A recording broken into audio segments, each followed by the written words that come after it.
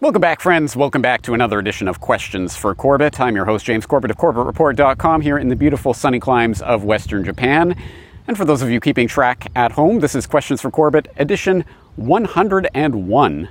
And this time I'm going to do something a little bit different. I'm going to answer not a question plucked from the mailbag, not a question from the CorbettReport.com comment section, but a question that I received in real life, in the flesh, in face-to-face interactions, plural, with multiple people at the Better Way conference in the UK. Yes, as I'm sure you know by now, I was in England just a couple of weeks ago, attending a conference, and I got to meet a lot of people. And that was a wonderful and important experience, which I do have more to say about. I'll get into that a bit later. But it was great to meet people and to shake their hands, to get hugs, to see into people's eyes as they're telling me about the work that I've done and what it means to them. It's a wonderful and important and humbling human experience. So it was a great experience.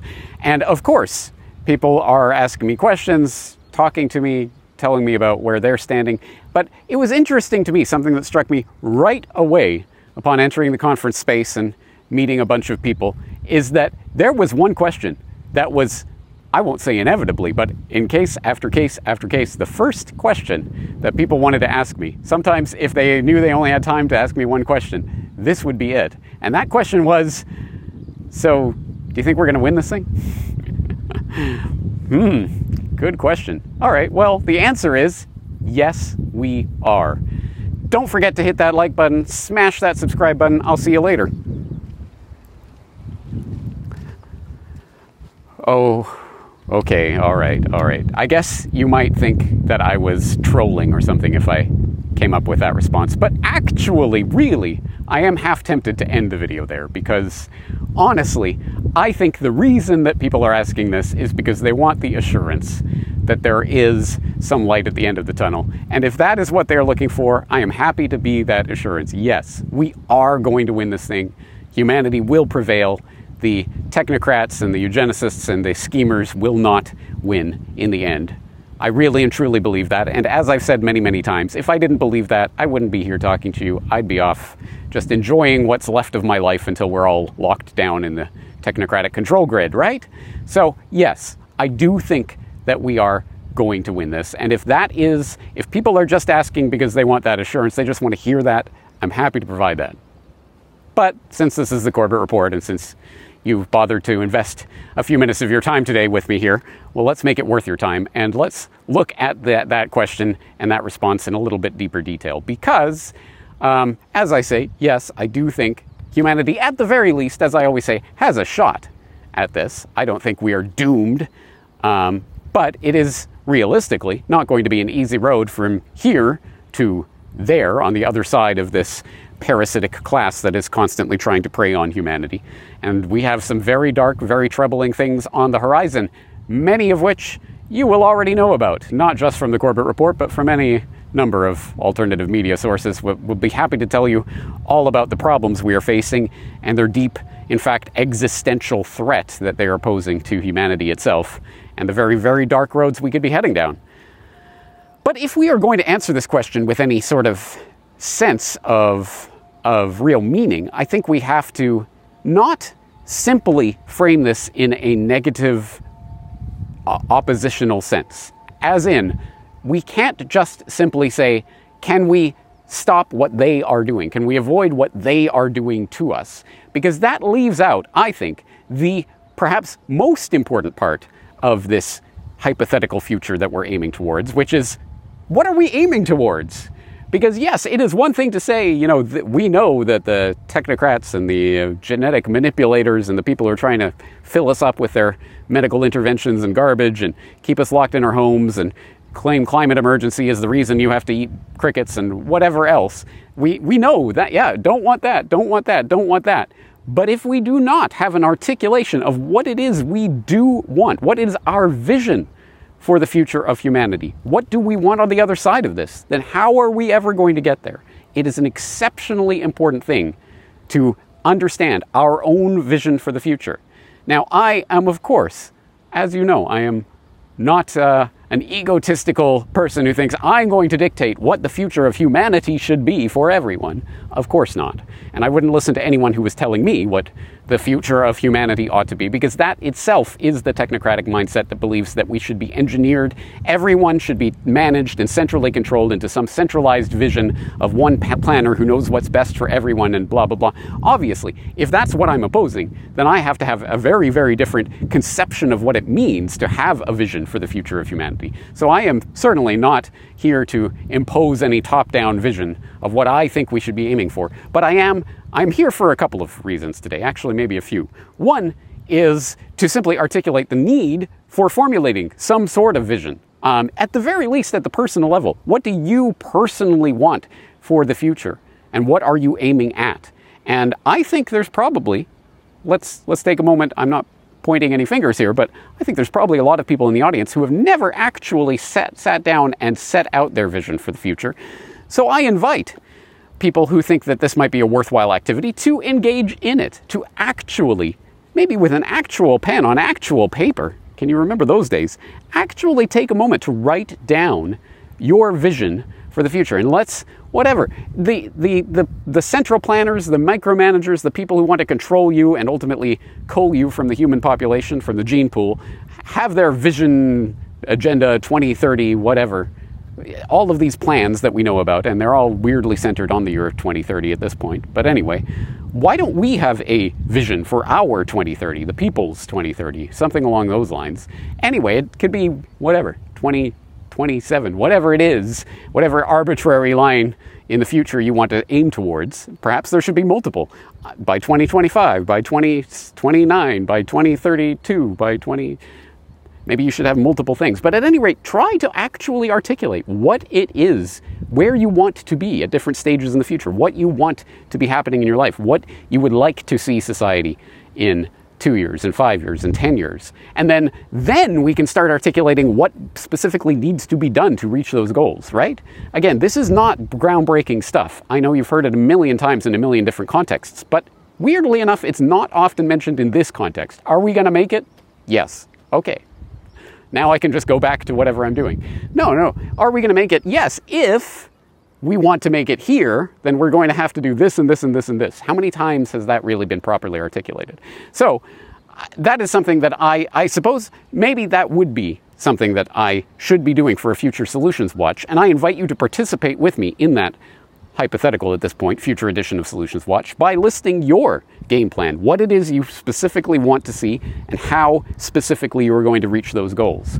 And if everyone comes together and shares those ideas, and I can draw from them, and I can share my ideas, and I think that might be a fruitful endeavor, a real enterprise that we could be engaged in that would be more productive than simply analyzing the problems from yet another perspective, right?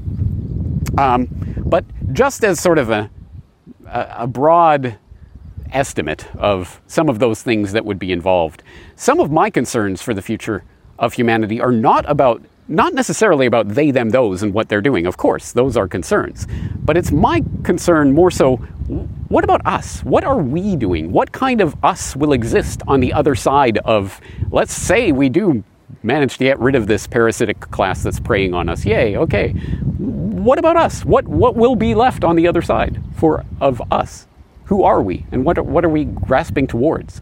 And what kind of community will be existing on that other side? And that's something that weighs on my mind a lot these days. The idea of community itself.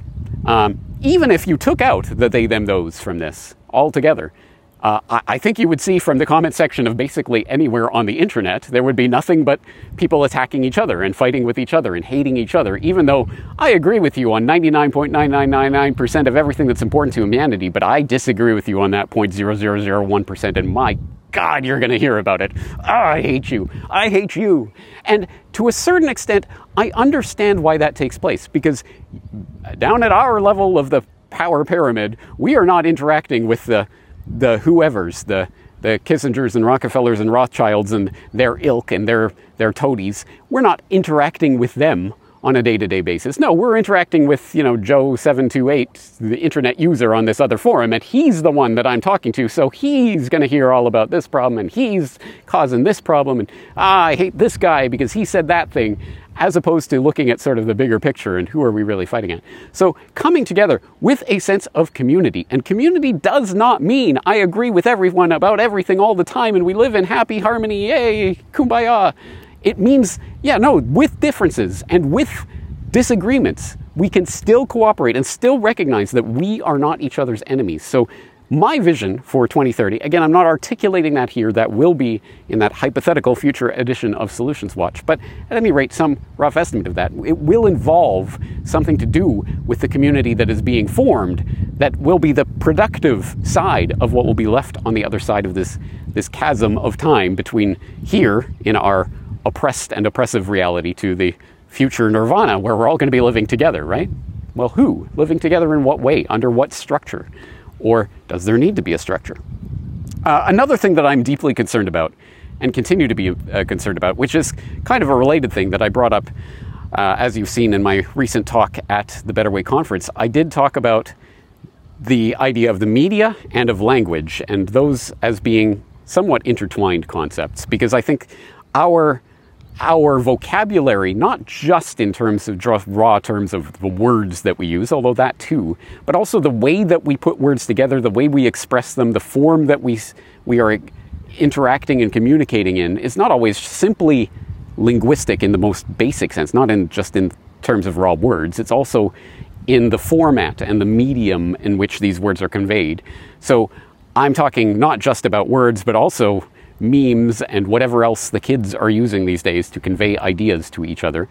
I am deeply concerned about the way that actual, real, face-to-face human interaction is being increasingly marginalized, increasingly put as a secondary part of our lived human experience in service of the digital version of communication, which I suspect for a great many people in the audience today probably takes up more of their time than actual human interaction at this point.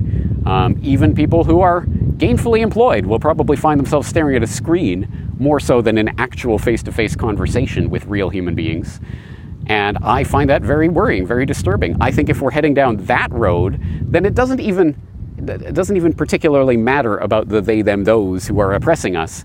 If we are continuing along this constant push towards more and more digital interaction, well, that's what the they, them, those are after anyway. So even if they weren't there, that road that we're on is, in my humble opinion, if not a wrong road, at least we are heading too far down that road.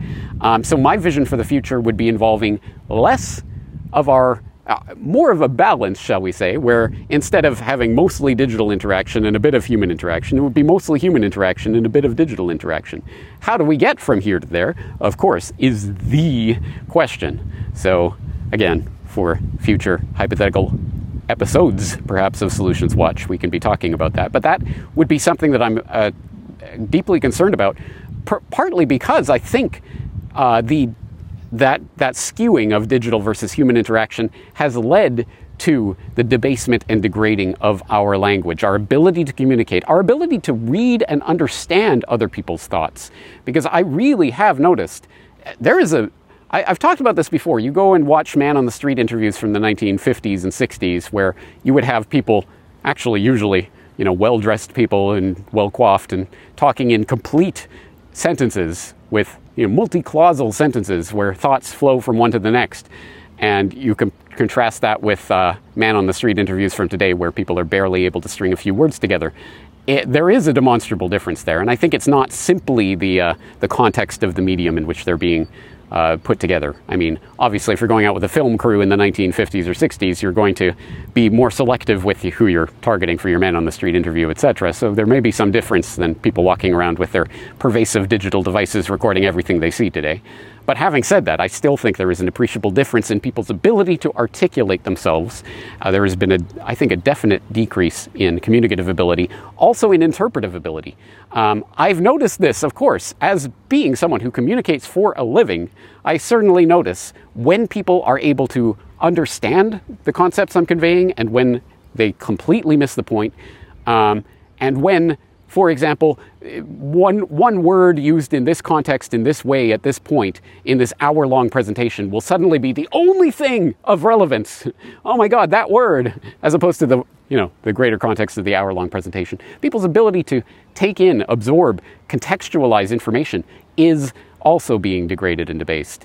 And I think that is partly because of this digital communication we are more and more involved in.